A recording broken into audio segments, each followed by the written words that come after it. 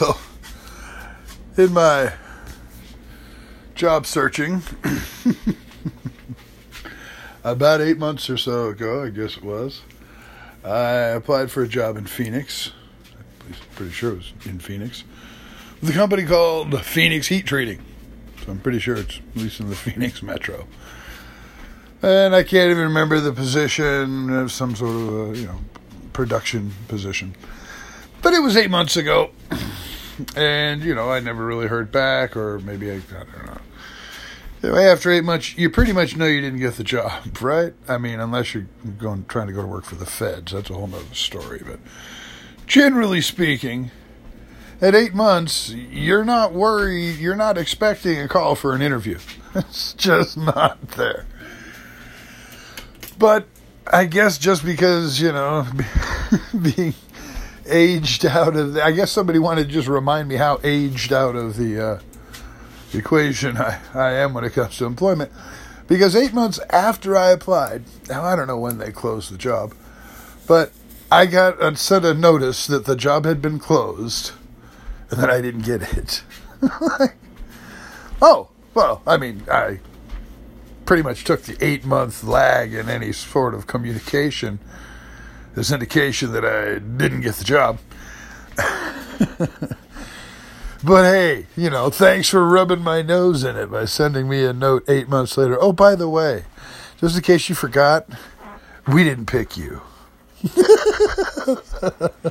It's ridiculous. But wait, it gets worse. Because 2 days later, I'll be fucking damned if they didn't send me another email to tell me I didn't get the fucking job. And no, I didn't apply for 2 different jobs with these motherfuckers. I applied for the one. 8 months later, they're like, oh yeah, we should probably remind this guy that he sucks. And so they sent me that email. And then 2 days later, apparently, they hadn't told me how badly I suck quite enough. So they sent it to me again. Isn't that awesome?